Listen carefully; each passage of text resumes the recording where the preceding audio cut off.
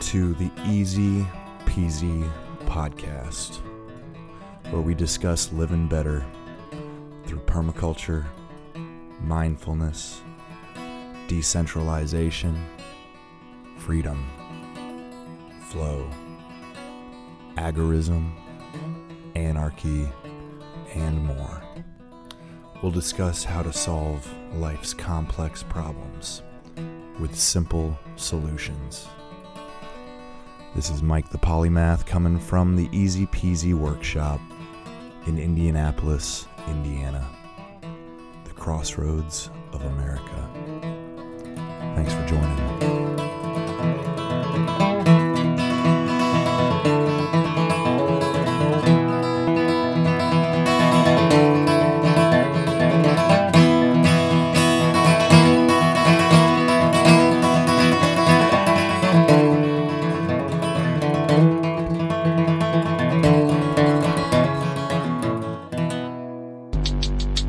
Welcome to the Doom Kitchen. This is not a news show. It's a talk show. We do not give financial, legal, medical, or any kind of advice. We are not responsible for the actions of our listeners. You are responsible for you. If anything offends you, we were only joking. Promise.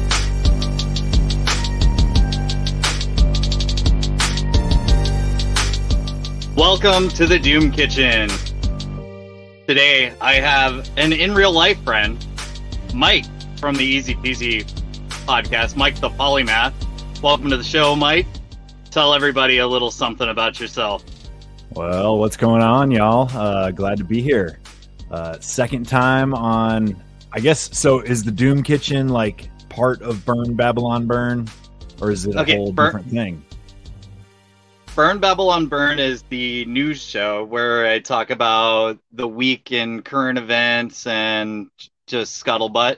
And the Doom Kitchen is where I get a guest or I grab a friend and we do a deep dive on a subject and just kind of go hard on that. So cool. Well, so that's the difference.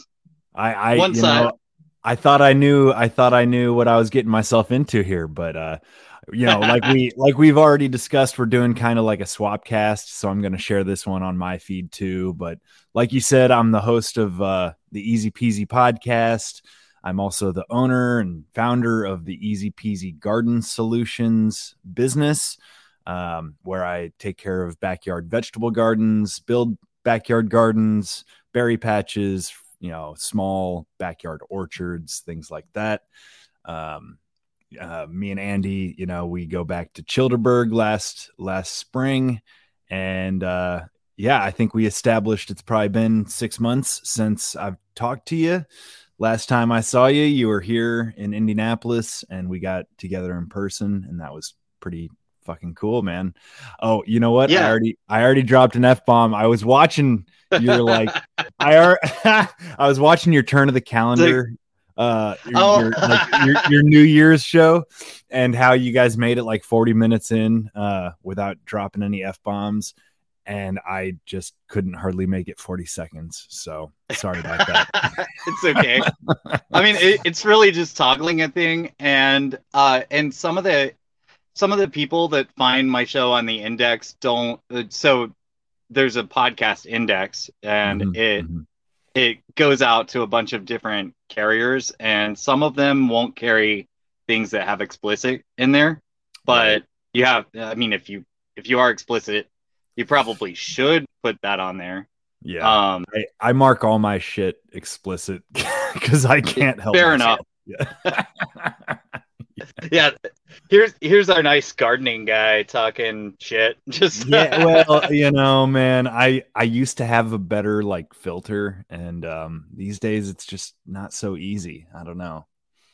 Well, you talk about a ton more than gardening and getting set up. You've got a lot of talk about ideas and everything, and I think one of the most important things, and I said it before actually in that episode, and I get it from a lot of sources that I'm into, is that when you're building some kind of community, you want to find people with shared values and shared morality. So one thing, you can go out to a place like we did and meet up at a cool spot like Childerberg and find a lot of great people with a lot of the same mindset. You could go to no agenda meetups. I know you go to a ton of those. I've been to a few. I've missed the last couple in my area, I'm ashamed to say, but there's one tomorrow, so I'll be at that. Oh, nice. I'm Lucky sure. You. I hope it's tomorrow, not today. If it's today, I'm gonna miss it, for this. But I've only made it to 2 of them, and they're so awesome. Just the great people that you meet, and that's a cool thing about what I do for a living is I'm all over the country, and I've met people from various Telegram groups and No Agenda and Media Monarchy and all the podcasts that I listen to. So I'm trying to meet up with the community. I've met several people from Pete Quinones's group, and it's really cool. Just hang out with people that like the same show that you do, and usually you share several of the values. Yeah, man, I'm like really hoping to get my show to the point where maybe there's easy peasy meetups. Like it's kind of a pipe dream of mine to have Easy Peasy Fest, right? To host something here in central Indiana where it's something akin to what Childerberg was, with just a bunch of good people getting together, sharing ideas, sharing know-how, sharing drinks, sharing smoke, whatever, like having a good time. And I'm sure I'm just repeating something that has been said 100 times before, but we can get to know a million people online, but it really does like make a difference to get to know somebody face to face, shaking hands. And clearly like they tried to kind of take that from us.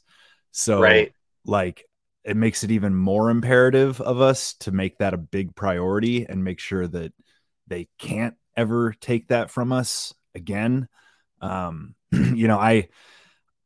not as active on social media as I maybe could be, but I am fairly active on Instagram, and I shared a Bible verse. I'm not terribly religious at the moment, but I still find, truth in scripture.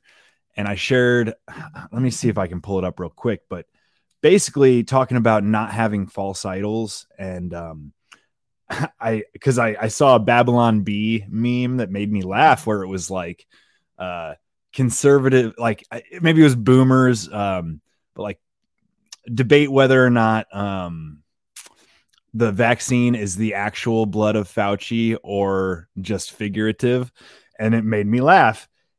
And so I shared after that, I shared this Bible verse. Let me see.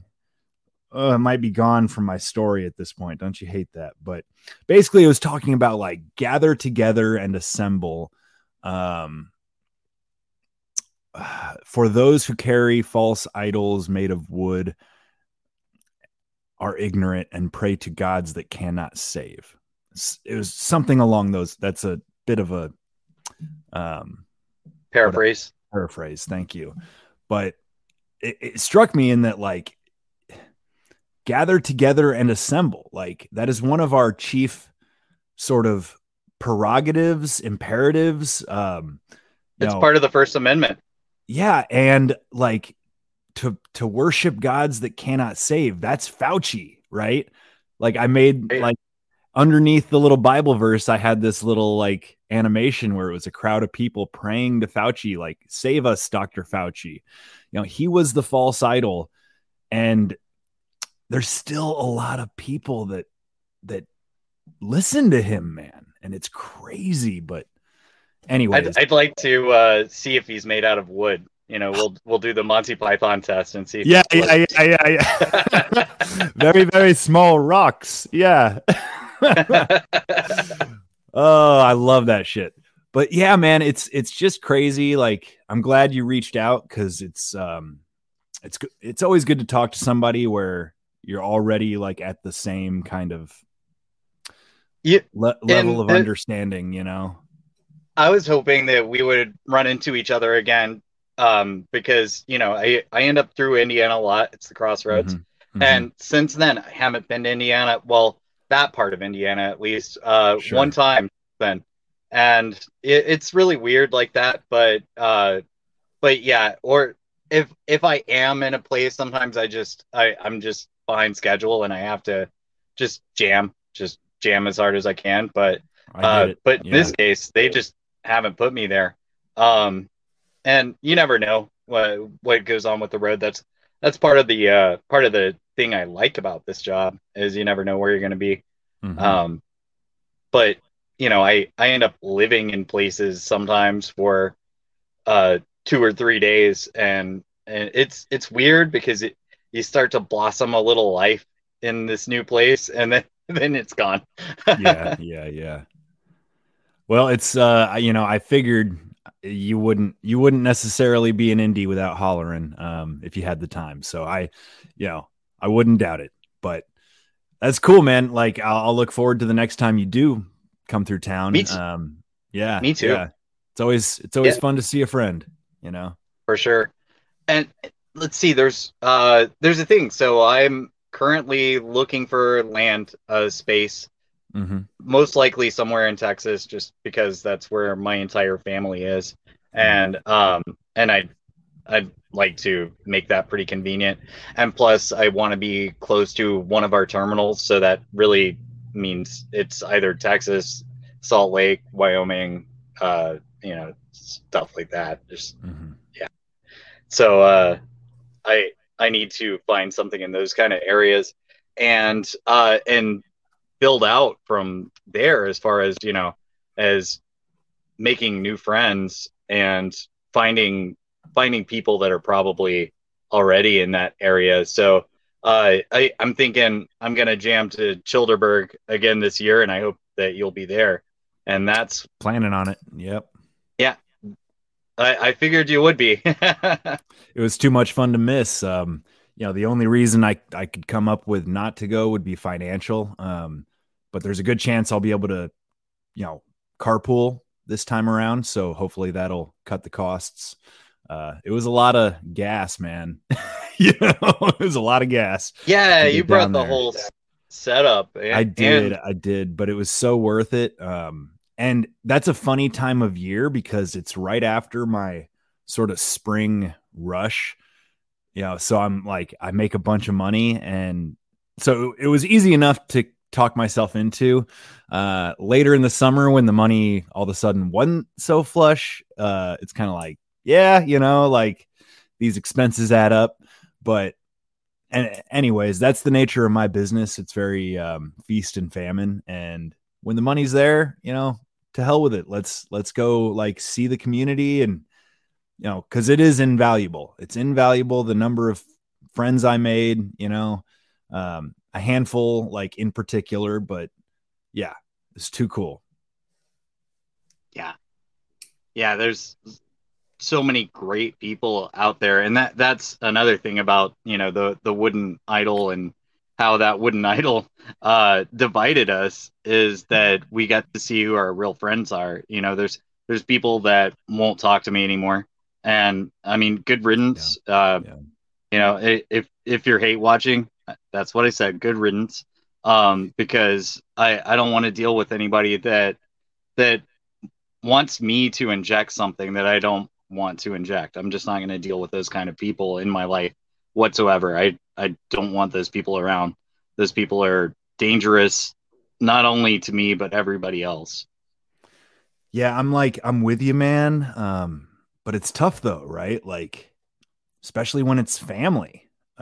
That's been kind of part of what I've been dealing with. So it's hard to like outright just, I don't know, Yeah, disregard people, but at I'm the really same time, it's a matter of like self dignity. It's like, self respect, to kind of draw this line and say like, hey, I've been pushed around here and, it's something that it's too bad it's gone on so goddamn long because the longer it goes on, the harder it is to come to a resolution with people. And it's really a shame because like what good was that debate for anybody? Like it didn't well. We do know who it anybody any benefited. good. Nobody It, won. Like nobody yeah, won, right? That's an argument where everybody lost. even those that were correct, maybe especially those, I don't know, everybody fucking lost. Nobody, I was about to say nobody was right, but that's the problem, isn't it? Like, we were right. We were right. Because Yeah, we were right. our argument was really simple. Like, no, thank you.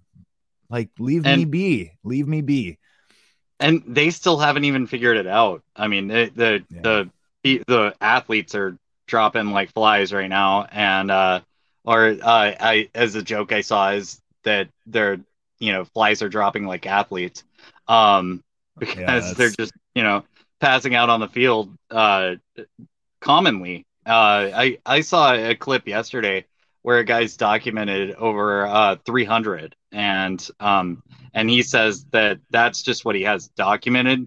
He knows of multiple thousands. So I'm sure you saw the Canadian news lady who oh yeah, kind of stroked out or something during the middle of a live broadcast, and they cut the feed. I was listening. I know you're a No Agenda fan, so you probably heard, they were talking about it on the most recent episode, but they bring up a good point where it's like, they're kind of making a joke of it, but it's true. They're like, that's right, when it was getting juicy. Like, that's good television. Like, you put murder and like, rape and freaking violence of all sorts on the news. And like, now we've got something real live on television, and you're going to cut the feed and not give us any fucking answers about it. Just kind of like brush it away. Oh, like nothing to see here. And, it's kind of the same thing with Damar Hamlin, where even though it was so prevalent, like everybody was talking about it, you weren't allowed to talk about it. You were allowed to say, oh, like prayers to the Hamlin family. Like, my prayers are with Damar, blah, blah, blah. But you can't ask the most obvious question without everybody saying you're jumping to conclusions and you're, just a crazy conspiracy theorist, right? It's crazy. Yeah.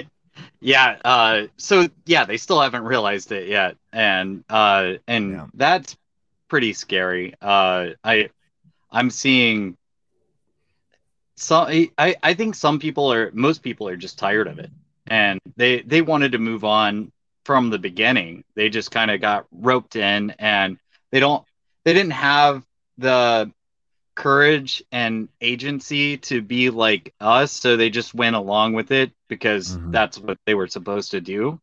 And I feel slightly bad for those people, but at the same time, I've dealt with this long enough that I've just decided that everybody that did it, they made their choice, and I'm sorry they made that choice, but I'm not going to be too nice about it. Not after everything else. I feel that. Like, I feel like I went through a phase where it was just pure anger, right? And it was very easy in the anger phase to be angry and to speak and to use that anger. And then I kind of like shifted into just being like sad about it, like the longer it went on, the just realization of like the depth of brainwashing and programming, and it just made me kind of sad. And now it's kind of like, all right, like we can't just be sad, like we got to get to work. The anger was useful as fuel, but like sadness does the opposite. What's a healthy kind of like medium? Like I don't know, like a resignation, a acceptance of the fact that you just can't save like everybody. You can't convince everybody. Right.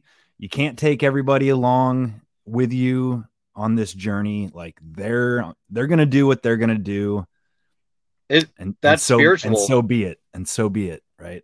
So, that's spiritual as well, because like I've come to a lot of conclusions in the last year spiritually, and I would love to take people along with me as well. But the thing is, it's your choice. You have to accept Jesus Christ. That's where an individual stands. They have to accept that. If they don't, then they're kind of screwed. So um, you can't make them follow you, and you don't want to try to make them follow you, because then what does that get you? Because if you know, if you start trying to force your belief system on people, you become something terrible, even if it is for their own good. Mm-hmm. Yeah, and I guess since you like brought it up, you know, I already said at one point, like, I'm not terribly religious at this point, but that's like kind of not necessarily true. You know, I'm not religious in the way that I used to be. I was raised very, very like gung ho, evangelical, non denominational rock and roll Jesus, you know, like mega church style, fucking it, you know, like Jesus, rock and roll, you know, and there's like a shallowness to that culture that I started to become kind of aware of over time, and just certain things that really rubbed me wrong, and in a way, like it was programming in its own right, that I had to work through a lot of it, especially like the youth group stuff. You know, there was good and there was not so good aspects, but what I'd say now is I'm like very much like appealed to by an idea of a simpler Christianity. A like, I, you know, again, I find scriptures compelling, and like certain people I listen to, coming from maybe like the more orthodox Christian spaces, make a lot of sense. And like, they seem like hardcore Christians, which I had never really seen before. You know, what I saw was like pop culture Christian. And now I'm like kind of seeing that there's like a more, there's a deeper pool to swim into. And the simple Christianity, like there ain't much to it, right? Love thy neighbor, right? And it very much is compatible with my anarchism. And I saw like a meme that just rung true to me, where it said, you know, it's easy to love Jesus. The hard part's loving Judas. And I'm like, damn, you know, like that kind of is what we're going through right now. The hard part is loving those who did us wrong. And like, if there's something radical in the Bible, it's the fact that like Jesus like kissed Judas's feet knowing that he had been betrayed.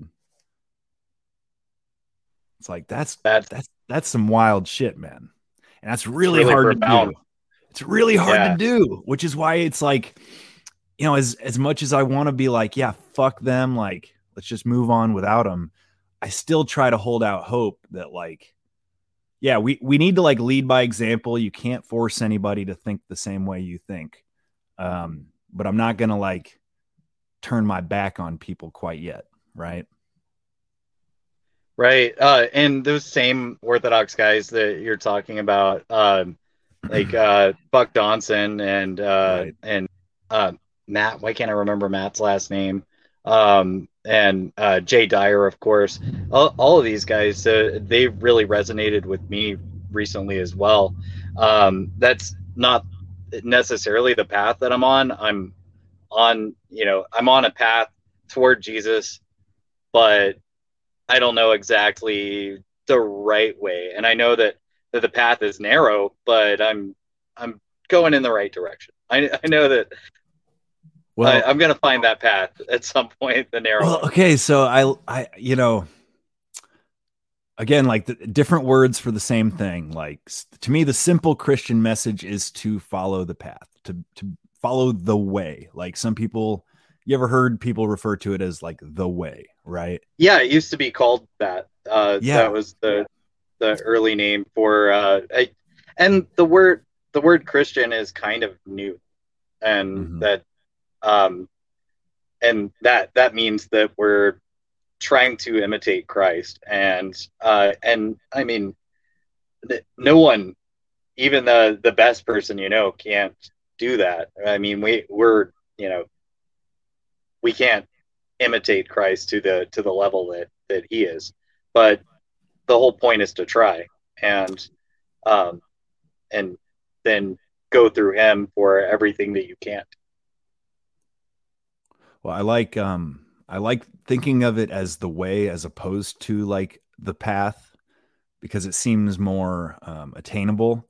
You know, it's kind of like if you're off the path, how do you find the path? But like the way, like there's a right way and a wrong way, right? Like, are you going the right way? You know, it's a little more like, yeah, that's a real big deal whenever yeah. you do what I do for a living. I believe it. I believe it.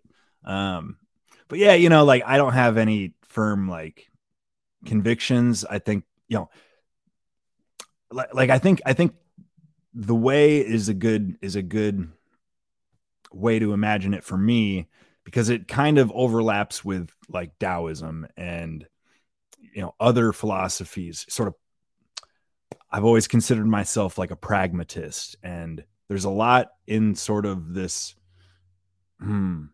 like, how do I say, narrow, like focused intent, like trying to accomplish something good and recognizing that there's a whole lot of things trying to pull you other directions. You know, that's the Christian mentality. That's following the Tao. You know, call it what you will, but I think either you work towards being good, or you inevitably become a weapon of evil. You know, it's like, it's the Matrix thing. Anybody that's not awake can be turned into an agent against us. It's so clear after what we've just seen the last couple years. It's ridiculous how clear it is. Yeah, Yeah. it's really amazing how that movie has so many really useful analogies whenever you find out how shallow the people that made it are. Yeah. I or became. I think maybe the success caused them to become that way, Yeah. because they in 1999, I'm sure that those guys were the coolest dudes to talk to. Yeah, I think that happens a lot. Like, right, you strike gold as a like poor artist, like a starving artist, and then you never create anything quite as good after that. Yeah, but I there sure hasn't hope. I hope that been doesn't happen to guys like you and me. You know. right. Well, first we have Yeah. to get to the top of the mountain first. Step one. We'll see Step what one. happens. Yeah, Yeah. Yeah. yeah.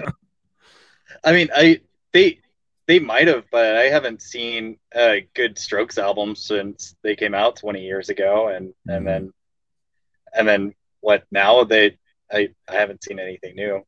I could be wrong. You guys might be, but that when that came out, that was huge, and it might have been manufactured. I think almost everything is really. Um, Well, it makes me actually think of like some of the kind of big figures in our movement, if you will, or like maybe not necessarily our movement, but like in the broader culture. You know, I'm thinking of like Jordan Peterson and Joe Rogan in particular, and how like both of those dudes, like I think they've had their kind of ups and downs. Um, you know, feel free to like, if you have a different opinion, let me know. But like Jordan Peterson kind of went a little batshit for a minute and kind of like lost some of his credibility. And I think it's because he like went a little almost too close to the sun and got burnt. Right. And I think Rogan's done a better job of like keeping his steadiness, but I see like a different flaw in his character where he's almost unwilling to fully commit to the truth. You know, it's like the last week or two, I feel like half of his episodes, the guys on there seem like fucking spooks, man.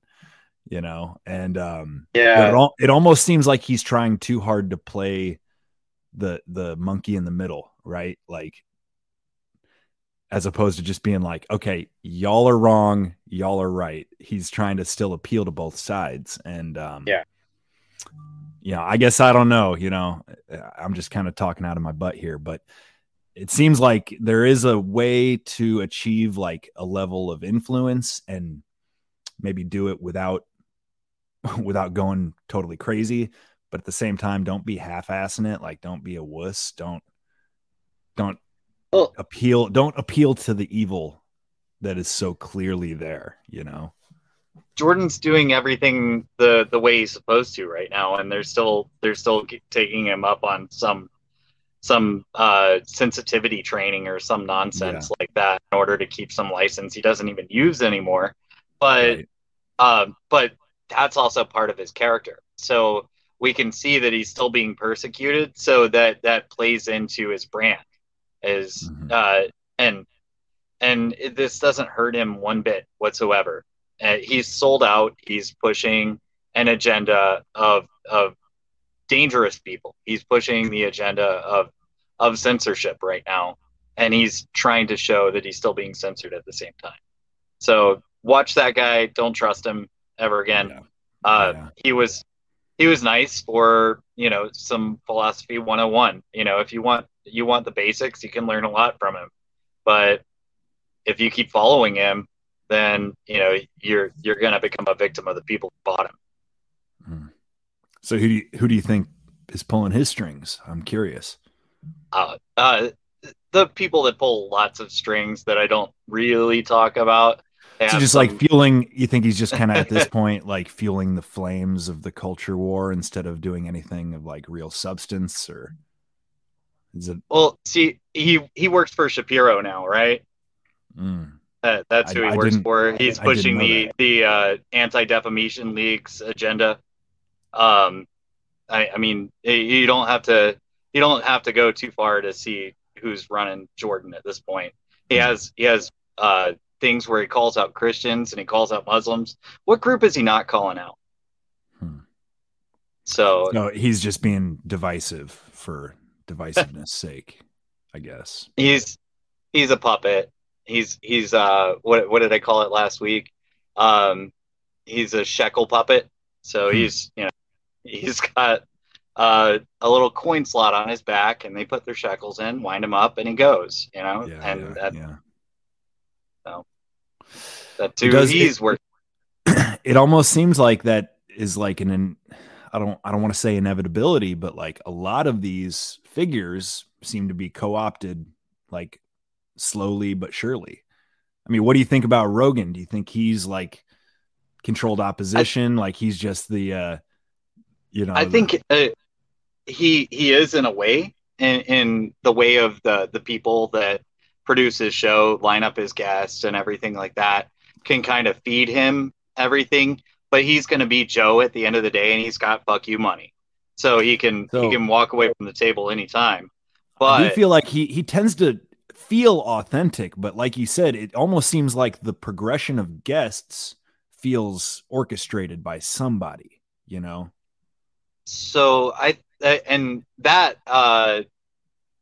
what I think it is he doesn't want to lose what he's got, and so he's got so much he wants to hang on to it.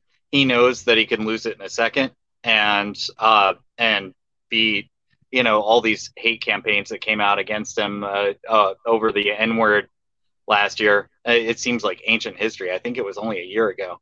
But they had all these things trying to cancel him, and well, no, it was 2 years ago, and it didn't work out.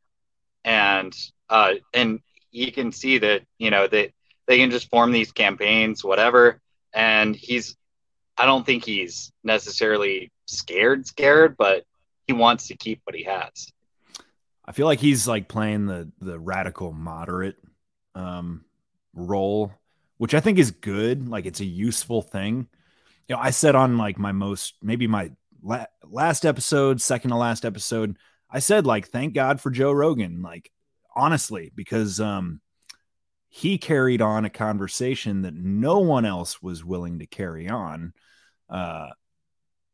Whether or not he got everything perfect, I don't care. Like, I'm glad that was out there and part of the common narrative. But it's like, as time goes on, is he serving that role still, or is he kind of another smokescreen at times? You know, it's kind of hard to say. Well, he's definitely on the Mount Rushmore of podcasting. And I mean, he's one of the prime people there. And this format wouldn't exist the way it does right now if it wasn't for shows like him, people Right. like him. So there, I'm glad that he's still on, and I'll tune in if he's got somebody that I want to see. But and somebody, you've made it if you're on his show, if you're one of his guests, whatever Right. you're doing, you become a household name the second that you're sitting in that chair. So, Right. and I think that's part of the reason why they took control of his booking. And they may or may not have taken control of his booking, but it seems like it. It just seems like people are getting like weaseled in lately. Yeah. Like there's been multiple like intelligence, people just in the last few weeks, and it's kind of like, why are we hearing? I mean, it makes sense, I guess, because they're trying to counter all of the criticisms that they're getting. CIA, FBI, they want to come out and say, "Oh no, like it's not that bad." But I don't buy it. Like, just because you're on Joe Rogan's show doesn't mean so. It's like I kind of 90% trust Joe Rogan, but 0% trust most of his guests, or at least certain ones. So he had Peter Hotez on, and this is an old clip, but it recently resurfaced because this guy is some some bureaucrat that's supposedly in charge of health, big time pusher of vaccines, big time person who says that we're dangerous because we spread misinformation about vaccines. And we're just telling you what's happening. And I said at the beginning of the show with the disclaimer, I don't give advice. I'm not an advice giver. I'm just observing and telling you my opinion. That's what I do. But anyway, Hotez gets on there, and Rogan gave him a little bit of pushback and found out that Hotez is a junk food junkie and he's telling everybody about their health. But having that little rat up there, and he is a very tiny man, and he might end up being the guy that replaces Fauci. But having that little rat up there and elevating him, just that says something is controlling the booking. And when you're getting mouthpieces like that. Yeah. I try not to like think that everything is conspiracy, right? But a lot of it feels like it might be. See, I'm so past that. It all is. It's just, yeah. And I guess there's a few things that naturally occur, but I feel like they control the way that it's leaked out to us. They control the media so they are able to push agendas. It seems like this weird story that came out this week about the 6-year-old shooting the teacher, which is just crazy. Yeah, like what? Yeah, I barely looked into it. I didn't look into it at all. I just heard about it. So tell me what you know. Well, I know just the surface of it, but but as far as the way that it's come out and all the gun legislation that's coming through this week, like Chicago / Illinois in general is getting bans on everything, something along the lines of if it loads a round after a round is fired, then it's not allowed in Illinois, that's just insane. So anything that is semi-automatic, it's just banned, and that's almost everything. And I hear a lot of sheriffs are pushing back on that though, so that's encouraging. Right. But yeah, well, we're about to see it all.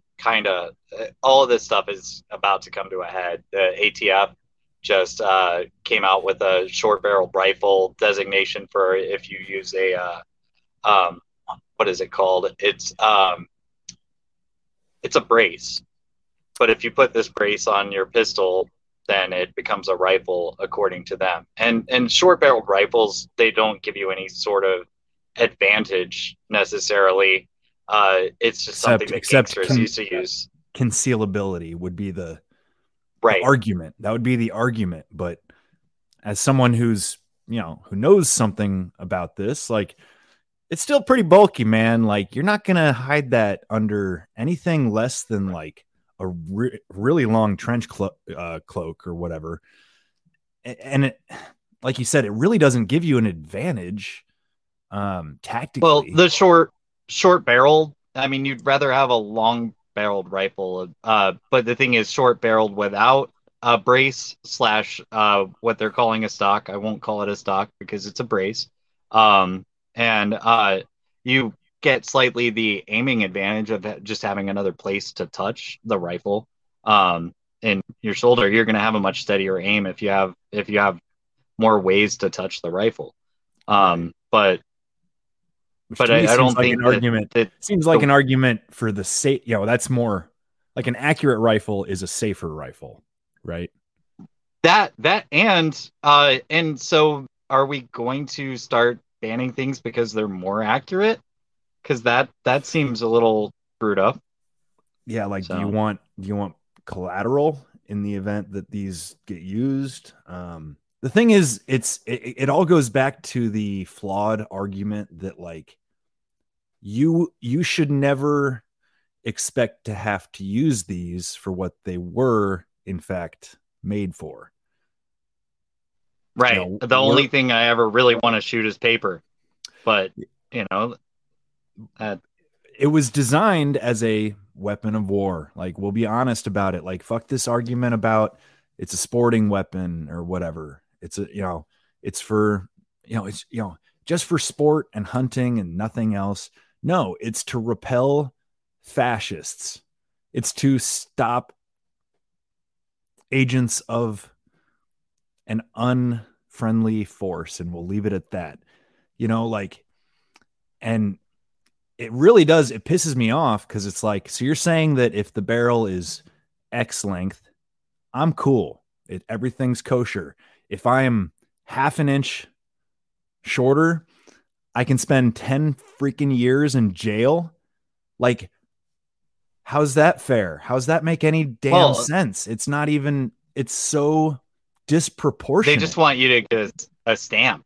And so they're looking for more excuses for a stamp. And so I'm going through right now. I'm trying to get a suppressor, and I bought the thing at the end of September, and it's just floating around in legislation hell of bureaucrats just sitting there, deciding if I can have this thing that I bought, because I paid for it. I've paid for it in full, but they got to decide whether I can have it, and I paid them extra so that I could buy it.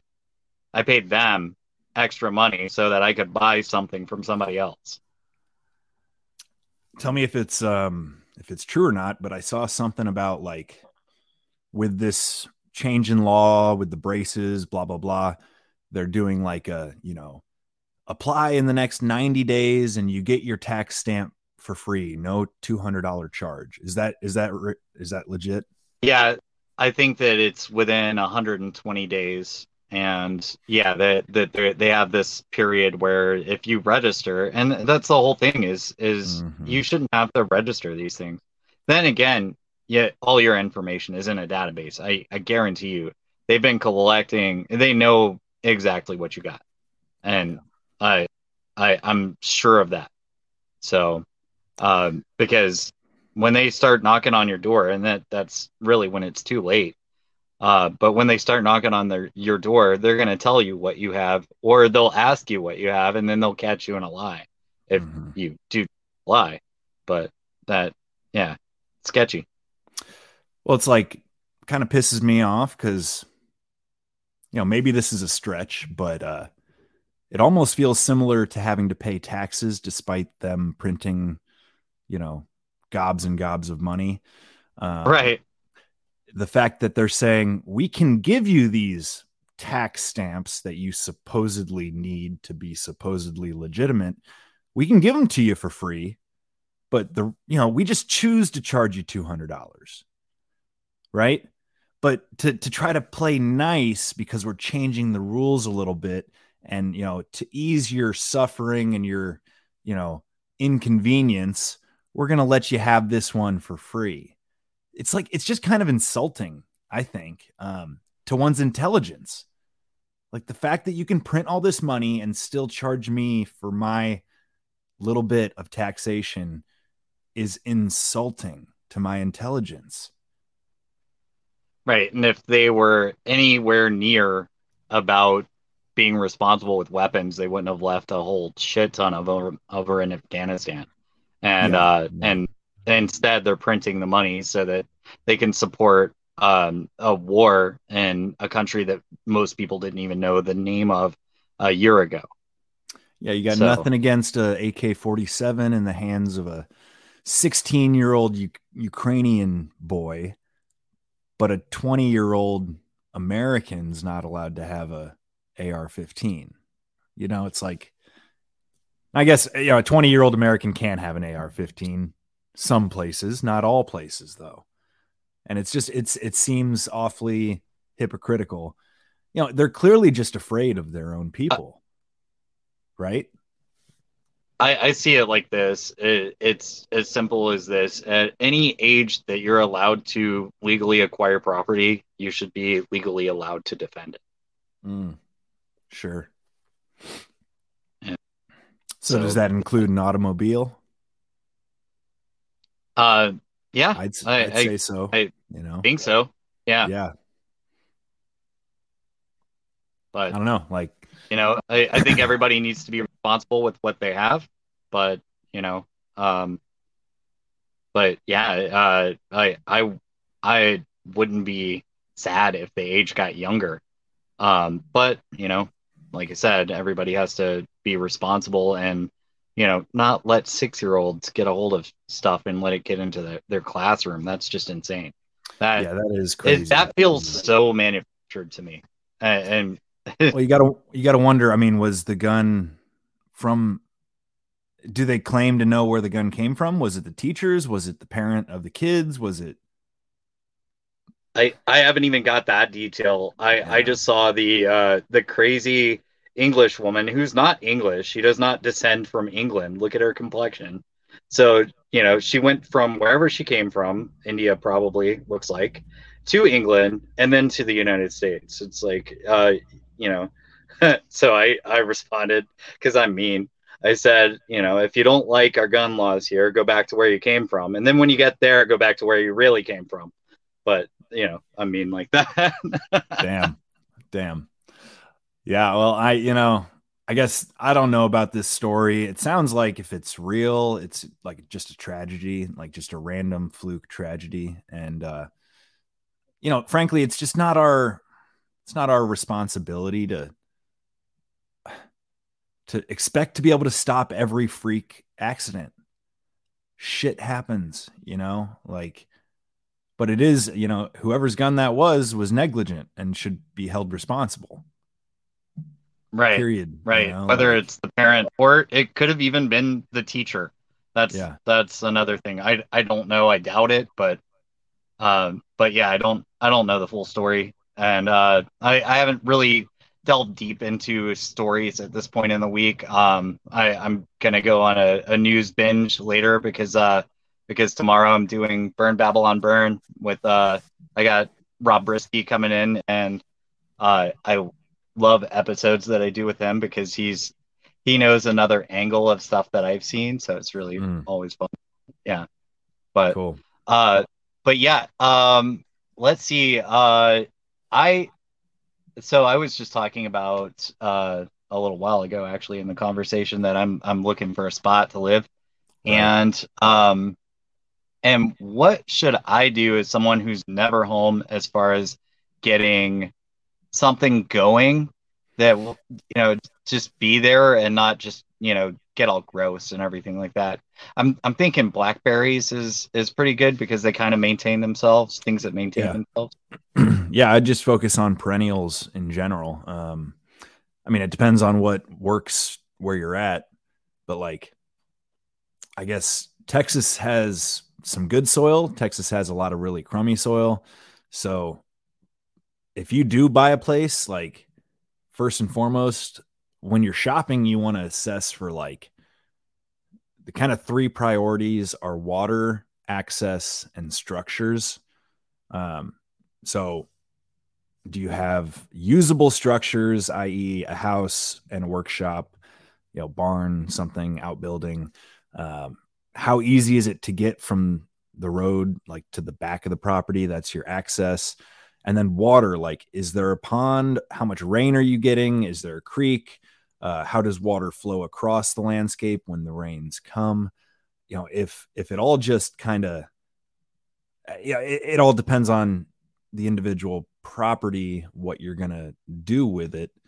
But if you have a good basis of those kind of three elements, over time, you can build your soil. You could basically have like whatever you want. If it were me, I would plant fruit trees and berries. If it was something you wanted to walk away from for 2 weeks at a time and not worry about, forget about animals, forget about really like vegetables to a large extent. You can do some things, but just perennial fruit and like nuts.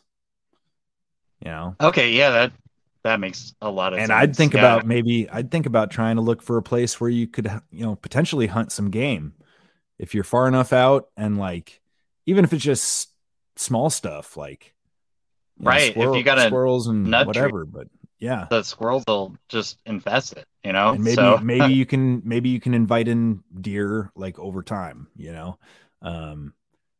but a lot of what you want to be thinking about when you're shopping is like, what is it adjacent to? Are there corridors for wildlife? Is there water, like storage on, natural bodies of water on site? All that stuff.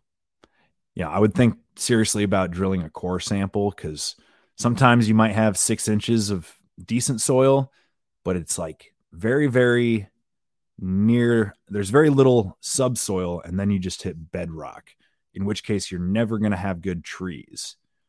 Like some places will have a couple feet of topsoil, some places will have 6 to 8 inches before just hitting bedrock. So it just depends. So I've noticed that in South Texas, it seems like the trees only get a certain height. Is it just their age, or is it something else? Is it how deep that they're allowed to get down? It might be that. It might just be lack of water. Hard to say, but yeah, generally if it's dry and there's not a lot of topsoil, everything's just small. That's how it is, in Utah where I was. It's like just scrubby little like 4-foot tall trees. But yeah, I wouldn't think about growing anything, frankly, if that's what you were buying. I would just, at that point, maybe grow everything like indoors, set up automated systems that can grow food with next to no daily maintenance, But that's a really cool idea. Yeah, there's different, there's different stuff. You can have systems with fish that have, salad greens growing in like a raft on the water, growing in like IBC totes, which I'm sure you haul plenty of. You cut the top out of an IBC tote, you stock it with some tilapia, you grow stuff, and there's kind of a cycle where you pump the water up through the plants, and the plants eat up some of the, fish droppings, whatever. And the fish kind of nibble at the roots of the plants, and there's a little bit of a mutual benefit. You still have to feed the fish a little bit, but it's a cool way to grow food without having to do anything out in the hot Texas sun, But certain areas of Texas are really nice. Just depends. Yeah. Yeah. So long as it's not filled with sticker burrs like our campsite was last year. Yeah. Yeah. Well, you even think about, I was shocked at Childerberg at how little all those deer were. So like all the deer were teeny tiny, like 2.5 foot tall deer. And I'm used to seeing like big boys, and it's because they don't have much to eat. So they don't grow much, they're just pygmy. They're stunted. Yeah, in that region, they're like that. Yeah, I've seen a lot of small deer, especially like out where I'm at in this whole hill country region. But well, I was yeah, going to say the one other thing I could say is you could think about doing greenhouses and stuff. If you are in like a challenging environment, it's a lot of investment, but setting up a greenhouse and hauling in a bunch of compost and kind of like containing your growing, that way you can put shade cloth over the greenhouse during the heat, the heat of the summer, take it off in the winter. You can kind of control the environment more, keep it humid, irrigate it. But Texas, certain areas, you're almost shit out of luck just trying to like start a garden. It takes a lot of prep.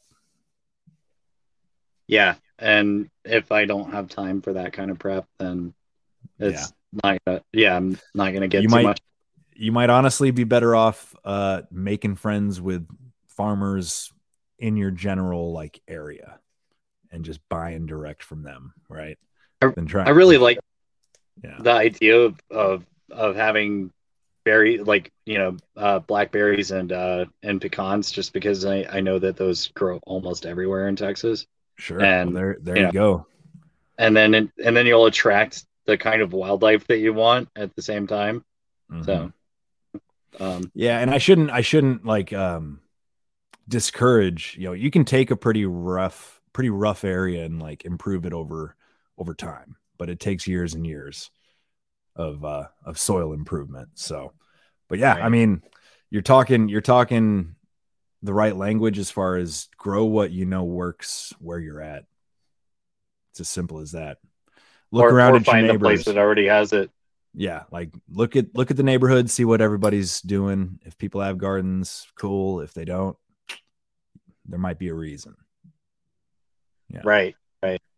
Yeah. There's not enough water. I know that my dad had to get rid of a garden just because he wasn't able to water it Mm-hmm. um, at the rate that it needed. We had a big drought for a while, and then as soon as he takes the garden down, it rains. Go figure. Yep. That's how it goes. It's like, Yep. the one day you don't bring your raincoat, that's the day it rains. Yep. The, there's the nature, and then there's the Murphy's Law. Yep. Yep. Yep. Well, I tell you, man, I'm like thinking about kind of what we brought this show up to begin with, like building community. And I guess I'm curious. So, like, if you're thinking about shopping for land, do you have any strategy to like scope out sort of who's living there already? Or like, are you reaching out to people in your network and trying to see what's available near them? Like, how are you playing that? I'm just measuring options right now. I don't think that I could get. I probably just can't get people to commit to it. But this is going to be one of those things. I'm going to build it. I'm going to make something, and then hopefully be able to attract a few people to it. But I'm going carefully over demographics and things like that, just so that I'm in a place that I'm gonna feel comfortable. And there's looking at the data, and then there's getting into it in reality and going out and seeing the neighborhood. And those can be very different things, but I'm gonna try to find a place that is probably I certainly want a place that's red, and the only places that are blue are urban areas. Mm-hmm. Anyway, in Texas, that's just how it is. It's like every city is a blue dot, and then everything around it is red. So I just don't want I don't want people actively advancing socialism. I'd rather people that are trying to a little bit at least put the brakes on it, even though Mm-hmm. they haven't really figured it out. Well, I'm kind of just thinking in terms of like strategy and like because I'm not going to be that far behind you. Hopefully, I'm hoping to get my hands on some land, and I'm kind of just playing the thought experiment of how I'd maybe search, and doing it efficiently to where I'm not just looking at every property on Zillow that looks interesting, but like maybe tapping into a more personal network and finding a place specific or in a specific area And I'm almost thinking about like the no agenda meetups, and you never know, like you go to something like that and you get talking to people, there might be somebody there that's got 100 acres of ranch land that might Right. sell you 4 acres for a reasonable price. Or, that's, I mean, that's just kind of like speculating, but I'd almost rather buy a chunk of somebody else's land who's in my network, in my community, starting just there, as opposed to hoping to attract people just for you, from your network. Tapping into something that already exists could be worth doing. But I don't know. Yeah. You know who Derek Rose is? Uh-huh. Yeah, he's got these freedom cells, and I that reminded me of that I need to check into that, and maybe there's somebody already in that network that is gonna suit whatever I'm going for anyway. So Yeah. I'm approved for a massive loan that I don't know how I'm ever going to be able to pay off. But going from there is where I'm at this point. I'm happy that I assume the bankers will take my credit, but I it's assume you don't have to use the entire thing, do you? oh no, I Yeah. don't intend to. I mean, Yeah. I know uh, I'm trying to go for less than half of what I'm approved for because I know how the system is predatory. Mm-hmm. Yeah. I've almost been afraid to even try because, like, I figure they don't like a guy that's self-employed. Generally speaking, they want to see pay stubs.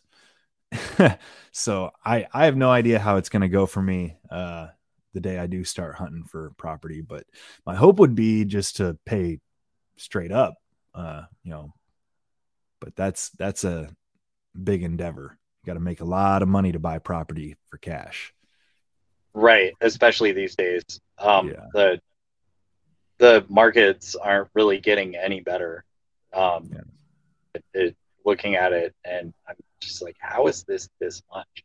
But then again, I'm seeing land without anything on it going for what I would consider good prices, and I'm wondering what's up with that as well. There's something to be said for buying unimproved, putting an Airstream camper on it, and build a house over time and Yeah, just a generator double and its a value. Yeah, yeah. jug of water will, get you through, Hmm. especially with the amount of time that I intend to spend there. But yeah, I got to figure it out, and that's something that's where I'm at right now. I'll figure it Yeah, out probably soon because I know that the people that know that I can afford to buy are going to try to sell. So yeah, yeah. I mean, if it were me, I would just really try to go somewhere that has a vibrant, like, local food economy. That's a really good way to ensure at least some level of long-term stability. If there's an active farmers market, like, that's a really good sign, you know? right, right, that Yeah. yeah, yeah, that makes a lot of sense. But then also those places are usually populated, so um, maybe with too many people, I don't know. Let's Yeah. just Yeah. go through the data and then show up and then see if I like it. Yeah. Yeah. Yeah. Well, anywho, I guess I'm curious to ask you because I know you're more active on Twitter. Like, what's the Twitter world like these days? Is it truly like getting better, or is it crazy? How's Elon doing? Is Elon a I good guy? I don't know what to think of any of it, frankly. It's all kind of like all the Twitter files. I keep up with it.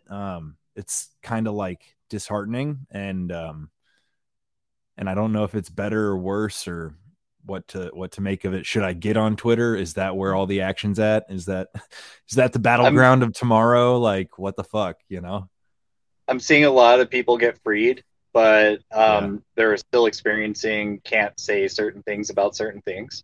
Okay. So so yeah, they're still censoring, and then I've also noticed a lot more. It's since that veil came off, since they unlocked that door, all kinds of porn came in. I see so much more porn in the Weird. last couple months. But yeah, hopefully I know that they recognize that they have a problem with the really, really disgusting criminal type of porn, Do you and think that might hopefully they're be going after that. But the regular stuff is showing up a lot more. why do you think that is? Like, I guess I think part of me wonders if that could be some kind of like intentional, like somebody doing it to Twitter to try to like disrupt it, or wow, you're more conspiratorial than like me. spam. I mean, spamming with porn is nothing new though, right? Like, Yeah. Well, my opinion, and this is probably one of the more normie things that I could think, is that they had all these de-elevate things on people that they had built up over the years, and I've noticed I get interaction in a chat room with 150 people on Telegram. So I say something in there and I'll end up getting tons of likes on it because it's solid take, right? I'll say the same exact thing on Twitter, get maybe two, and a lot of those two are the same people that are in that chat room. So, I'm pretty sure that I've been de-elevated, and I could be wrong. I'm sure that a lot of people just think that it's got to be somebody on the outside and not that no one's interested in what you got to say. Uh, but yeah, it's I think that the de-elevate thing, that they just turned off that gate for some people, and then they turned it on other people. Because yeah, my interaction has been pretty bad. yeah, I never was very active on Twitter, but I know that's like where a lot of the action is. So I'm tempted to put my toe in the water, but it's like, is it even worthwhile? It seems kind of chaotic at the moment. Like, not, Well, not I think it's fun. It's a way to see what the current news is and see what people are saying about it. Um, I I'm in an echo chamber, and I've willed myself into it. If I see certain kinds of takes that I don't want to have anything to do with, I'll mute them, block them, whatever I have to do. Like I know that they were trying to cram like JoJo from Jersey down everybody's throat. I'm like, mute. Don't want to see this. And then you see these characters like this whole Andrew Tate fiasco.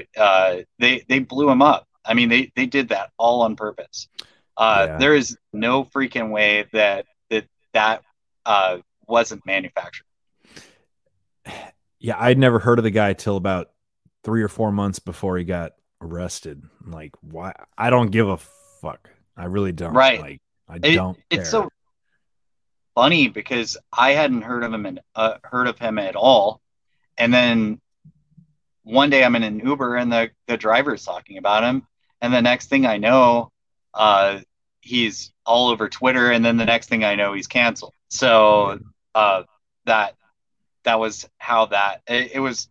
It was one of those rises that makes you suspicious, and yeah, I'm completely suspicious of that guy, especially knowing what we know about him. I don't think he's necessarily Epstein level, but he's probably tied into that network in some way.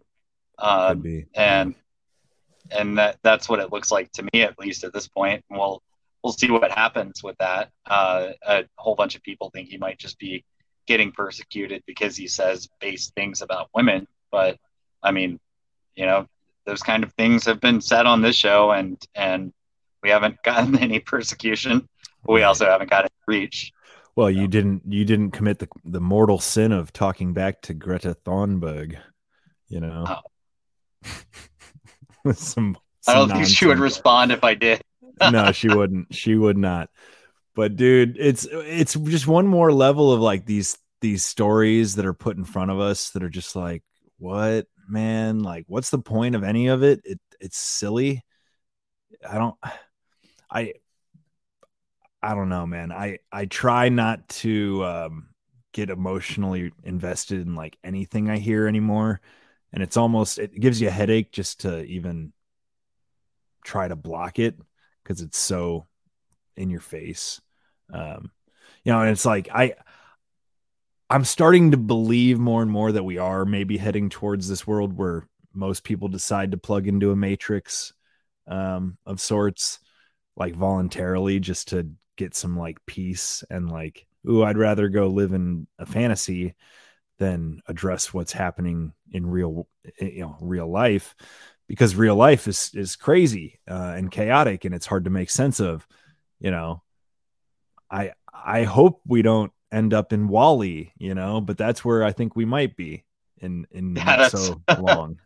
That's exactly the type of dystopia I expect. Oh man, a bunch of plugged in fatties riding around on, rascal scooters, like with soda pop, like on an IV drip. So you've seen the stuff from the World Economic Forum where they're talking about 15-minute cities, which is not necessarily a bad idea. I mean, that's kind of what you want in any kind of community that you're building, is 15 minutes to the grocery store, 15 minutes to this and that and everything that you need, right? It's very convenient, but yeah, it's not necessarily a bad thing. But I think that whole thing is built on the agenda to keep everybody in the same space. They want you to stay in your zone. They'll have things that are telling you that you're getting out of your zone. Most people rely on their phones so much that it'll just geolocate you, and drones will turn you back. They'll come down and be like, citizen, get out of here. It's really easy to put this barless prison in place with the kind of technology that we have. Mm-hmm. Yeah, we're gonna turn off your electric stove and your electric car, and you've run out of ESG points, so you're on citizens or you're on house arrest for the next 10 days or whatever. We'll deliver some gruel every morning, and that's what you get. It's terrifying to think that might honestly happen, but people seem to just like be letting it happen. I get a little bit I don't know, I get angry just thinking about the lack of pushback in general. It's a small number of us, it seems like why are people not up in arms already? They don't tell everybody. We have to go digging. We have to watch really boring videos with bad music and bad acting to see what they're up to. Yeah. And we spread it around in our little echo chambers and stuff like that. But then whenever it comes out to the normies have been conditioned to accept it. I think that we're going to get really deep into the gas stove thing tomorrow whenever I'm doing the show with Rob. But from here, I think that the reason they want to take away your gas, and they want to take away your gas car, it's the same thing. It's the gas car isn't plugged in to the smart appliance network, so your gas stove's not plugged in the same way. So they can sit here and monitor your usage of normal household items, and people connected their washing machine to their Wi-Fi without even thinking about it. They were like, "Oh, this is cool. It connects to the Wi-Fi." What? Why the hell would you do that? Yeah. You need your phone to go off when your dryer's done, like when you're in the other room, or like what you have to know. Yeah, it doesn't make much sense on a practical level. I'm glad to have old trucks and old shit. Shit, I just fumbled, but it's like nothing I have is connected to the Wi-Fi except for this laptop and this phone, and I'm glad to keep it that way. Even that's too much at times. if I wasn't choosing to like be a content creator, I'd be tempted to just be done with all of it. But it's easier said than done. And you have all the skills and knowledge to survive out there for a long time. Oh, I don't know about that. It's not as easy as it sounds, We all try to kid ourselves, but we're not half the men our ancestors were, really. At least not yet. But in some ways I think we're being called to be, right? Like go back a little bit to that more primal lifestyle. Kill what you eat and take care of yourself, right?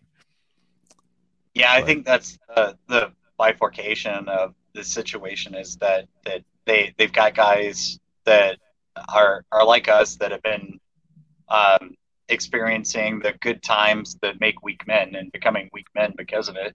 And now, so we've figured a few things out. We haven't figured it all out by any stretch. But they want to funnel all those weak men and reward them for their weakness into those smart cities where they connect their appliances to their Wi-Fi and get rid of their gas appliances because they want to cut you off. And that's the thing is if you got an electric car, the electric car it can not only do they have kill switches, they can tell them to go where they want them to go. They can tell them to just drive you up straight to the police because you broke your carbon allowance. It's not just oh well, this person did a crime and they're in trouble.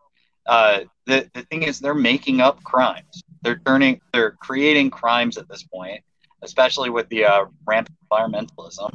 And it's not even environmental at all, but they're making up their own crimes, and they can just sit here and arrest people for things that are just surviving, just being a person or whatever. Yeah, I think there's something to be said for like they're basically trying to make existence criminal without like jumping through X number of hoops. Great meme once said, this meme that I read, that you're the carbon they're trying to reduce. Right. At the same time, though, they're trying to fatten us up. Maybe we're part of the sequestration program, right? Like, let's stuff as much carbon into this entity before we bury it. Except that wouldn't work. Most of us get cremated, so we go right back up there. This is a new thing, and you may or may not have heard of it, but in several states, they've started making human composting a thing. Right. I have heard about this. Yeah. Welcome to Soylent Green, y'all. Well, the thing about that is,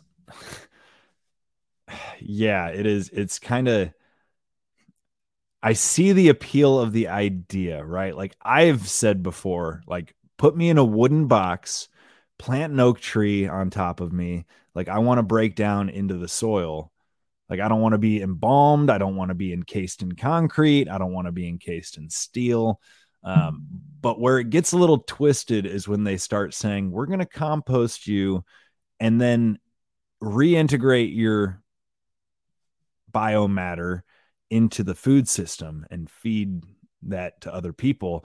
It's kind of icky and kind of sacrilegious in a lot of ways. And like, just, it goes against like, sort of treating the dead with respect, right? Like, right. It's one thing to say, I want to be broken down into the earth and have a tree grow over top of me. It's another thing to say, I want to be turned into lettuce and fed to my neighbors, like that's kind of weird. That's extremely weird. And they'll introduce it. They won't even tell you. There's so many things that they'll just sneak up on you. I've noticed food. I'll read the ingredients and then notice that it's been bioengineered or something like that. And I'm not eating that. But in this case, they might not even tell you. Well, and that's the thing. I buy compost in bulk, like from a variety of places. And as a gardener, I'll tell you, I really don't want to get to the point someday where I'm, spreading compost and I come across a fingernail, like, or a tooth. No, thank you. Yeah. Like that'll kind of turn me off to gardening. Let's not ruin a good thing, you know? Right. Well, and That'll be the I new was gonna, name. well, what's that? What's the new name? So they used to call people that like hitmen. They would be like calling a cleaner. Cleaner. Um, yeah. Now it's the Uh, gardener, the yeah. It's calling composter. a gardener. Yeah, Yeah. yeah, yeah. Well, I've always said if you needed to get rid of a body, building a raised bed garden wouldn't be the worst way to do it. I just wouldn't eat out of that garden. you know? Right.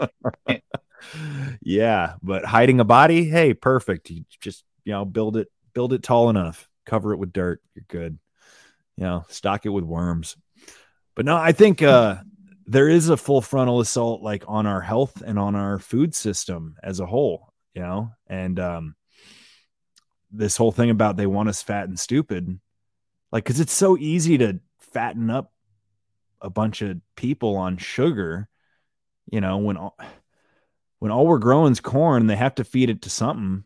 We're just kind of like they're treating us as cattle for their surplus of grain, and just a convenient way to take pennies and turn them into dollars, basically via corn syrup. It's really disgusting when you boil it down. And I hear about how like the American Diabetes Association, is basically like in partnership with kidney like dialysis clinics and stuff. Like the revenue from diabetes funds the Diabetes Association, which is kind of weird. And like a lot of their advice is very wrong. If you take advice from the Diabetes Association, you're eating way too much sugar based on like their recommendations. They talk about this on No Agenda quite a bit, but it's like same thing with the American Cancer Association. Like it's just kind of shady when they seem more interested in like suing a company for the use of the color pink in reference to breast cancer than they actually seem to like solving the problem of breast cancer. It's just another mega corporation disguised as a charity, and there's so much of that going on. I digress, but like that's why we need to take health and food super, super seriously, because there is no sovereignty without good health and good nutrition at a like local scale. We're totally at their whim if we don't take control of that. That's something that I wanted to add to this as well is you're subject to what they're doing. And I'm hearing right now, I was just seeing this on InfoWars and I'd seen it in a couple other places beforehand, but it looks like they're intending to vaccinate all the livestock, and so they're going to get the mRNA in you one way or another, and that's pretty bad. Then they're talking about vaccines for honeybees. That's really bad. So you're saying they're going to give the COVID-19 vax to the livestock, like to cattle and sheep and goats? Is that what I'm hearing, or just a mRNA vax? I think that they're just going to change the format of vaccines to mRNA, and then they'll just give them whatever they feel like shooting them up again. So, yeah, it's really sketchy. And if you're following the ag issues that we're having, then you know that they killed off a bunch of birds last year for the avian flu that they made up with their PCR tests. So, yeah, I mean, there's definitely an assault. This is really big, and it's incredible. Really, is how you stop the food supply or taint the food supply for such a robust society. I mean, really, we live in probably the greatest society ever made, and here they are actively doing things to destroy it. And you don't find Billy Gates too far away from any of this stuff. He's got either his hand in it, or he's paying the people that do. Yeah, yeah. It's almost too complex to even summarize. Like, yeah, Bill Gates is a part of it. Yeah, like Monsanto's a part of it. Um, I tend to try to like get almost beyond conspiracy and just recognize that these are infinitely complex systems that are basically self-perpetuating like feedback loops of evil if left unchecked. And if we allow them to, we're feeding the beast by consuming what they sell us, right? We're part of the problem. Like, it's Definitely. so there are definitely conspiracies, but like I think it's helpful to recognize that there doesn't necessarily have to be a conspiracy to everything, like for it to be real and for it to be happening and for it to be bad. uh is the American Diabetes Association actually evil? I don't think so. Are they evil by virtue of being a bureaucracy with basically self-interested individuals at their core? um you know that's it. It's it's what they call like the iron law of bureaucracy. Have we ever talked about this, or have you ever heard of I don't this? think you and I have discussed it, but and I've heard of it, but go ahead and explain it. The premise is that like when it comes to bureaucracy, there's two types of people. There's people who serve the mission, and there's people who serve the bureaucracy itself, right? So whether that be like schools, you have the teachers that are trying to teach kids generally, not all of them, but some of them do try. And then you have the administrators who don't teach, who don't educate in any capacity. They serve the beast itself. And sort of the law states that when a bureaucracy gets to a certain size, it ceases to fulfill its own mission. It simply fulfills its own interests. It becomes a perpetuating, self-defending organism that kind of loses track of the mission at hand and serves only the existence of itself. And that's what Right. we have. That's what we have a lot of times with these, whether it be government or massive corporations. These bureaucracies are just they're off the rails. And they find success and failure most of the time. So what happens is they'll drop the ball on some scenario, and then then all the Congress critters, they'll get out there and say, hey, well, these guys need more money so they don't drop the ball again. And that might create an entirely new bureaucracy, a new department, or just get hella funding into their department. So failing is not necessarily unsuccessful for them. They fail and become successful out of it. So, for instance, think of 9/11. We didn't have a Department of Homeland Security until then, right? And Mm-hmm. now look at them; they're in almost everything. And so they created this entire department out of this scenario for situations that we already had handled by other departments. But they said handling this is just too much work. Let's create a team that's dedicated to this one specific thing, and then we'll spread them as thin as possible. Well, it almost like I almost wonder. This might be kind of hard to phrase, but I'll be curious to get your response. Like, what percentage do you think, when it comes to things that we might consider conspiracies, um, what percentage of them do you think are a reaction, i.e., like a cover up to a fuck up of some kind, versus something like proactive? Like, how many conspiracies are trying to undo a mistake versus trying to proactively like induce some desired outcome? So you'll see a lot of the stuff that was put in motion over the last couple of years with this virus Mm-hmm. was in legislation back in 2005. I know specifically 2005, but the years before that, they laid up the groundwork, and then the crisis shows up. And so the crisis shows up, and then they start using all this stuff that's been sitting there for 15, 20 years.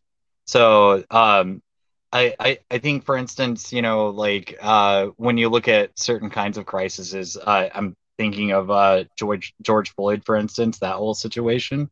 Mm-hmm. Now, if you need a crisis of somebody getting killed by the police, that happens every single day. You can just highlight that one. You just got to get, the good footage of it. So you don't necessarily make something like that happen. You just put a whole lot of energy into that one thing that happened. There's so many more people that have died in so many less just ways since then. They're not focusing on it. They're not interested in it. This served their agenda. So they had, every camera they could possibly point on it, and then they got what they wanted out of it. So I don't know how many things that we're dealing with, if they were created or if they just emphasize them. Well, and again, maybe it's more, I'm probably oversimplifying it even with that question. It's probably more like a self-perpetuating kind of domino effect, right?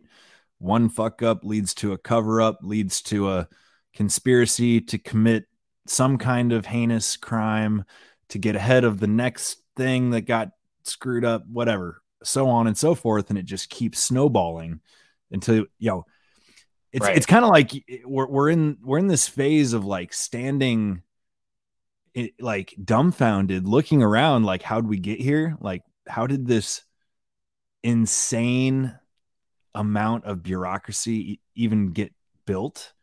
Like, how did the train get this far off the tracks? And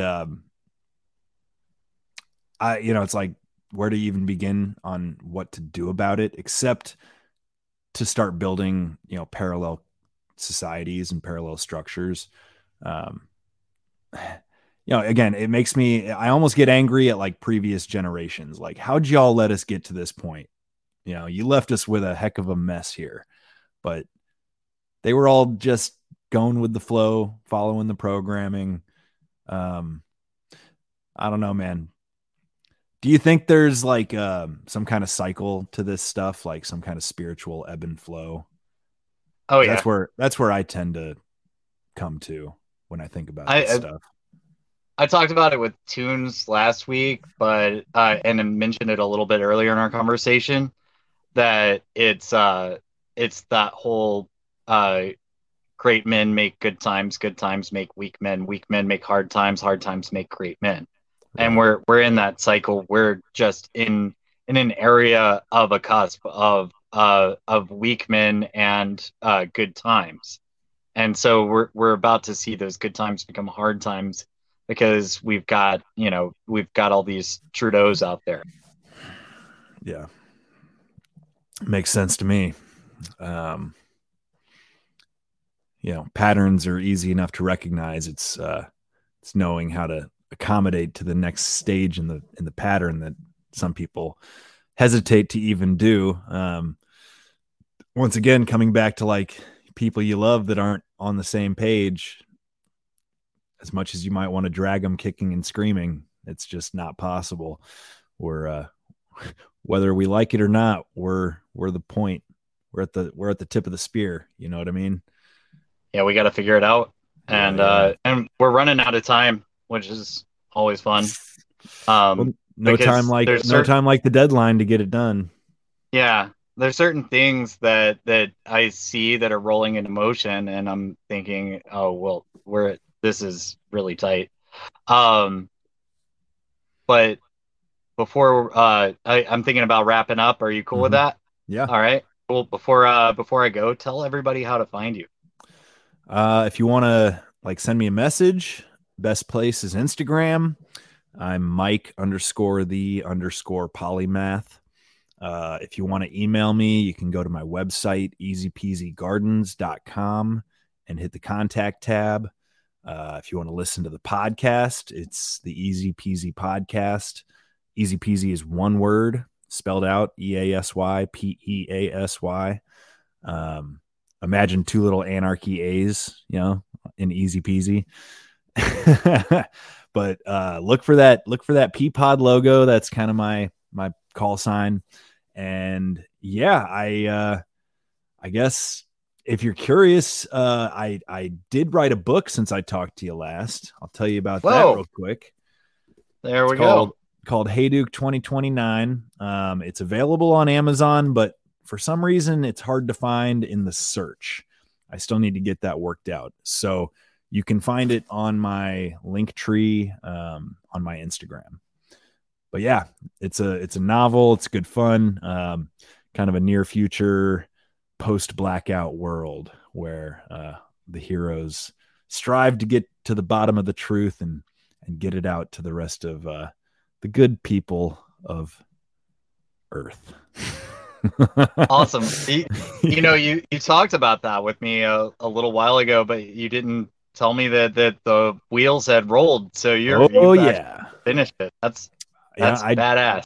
I just kind of hunkered down and got it done, and spent like a month writing it and a month kind of getting it edited and formatted, and pretty cool process. I think I'll have to start doing, maybe a couple a year writing fiction. It's a good outlet for me, good compliment to my lifestyle, and a way to kind of spread the ideas in a different form, right? Like a little less directly, but through stories. And in some ways, I think that's almost more effective instead of trying to, jam stuff down people's throat, kind of, give it to them in a palatable way. Right. Right. Spread the love of freedom, in all forms. Badass. Congratulations. I'm glad that you finished it, and I look forward to getting a copy. Thanks, man. And since this is going to be Swapcast and be on yours, I got a link tree, and that is 3xburn, and we talked about Twitter earlier. If you want to find me on Twitter, it's the Doom Kitchen. So there I am. But thanks for listening, everybody. Thanks again. Yep.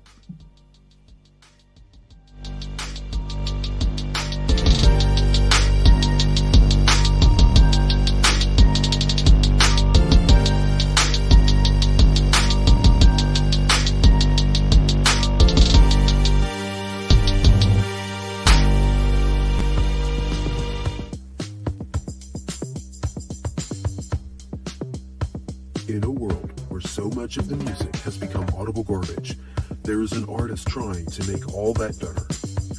From the artist who gave you Truth Be Told and Chasing Midnight comes the ultimate album, Contumacy by Phytophilia. 6 months in the making, it will make your feet step in the right direction. On January 2nd, 2023, let this album bring you comfort in knowing that you are not alone in a world dominated by government-funded propaganda, outright lies, from those who seek to make you an all-out slave to their greed, corruption, and abuses. Contumacy will be available on major streaming platforms starting January 22nd, 2023.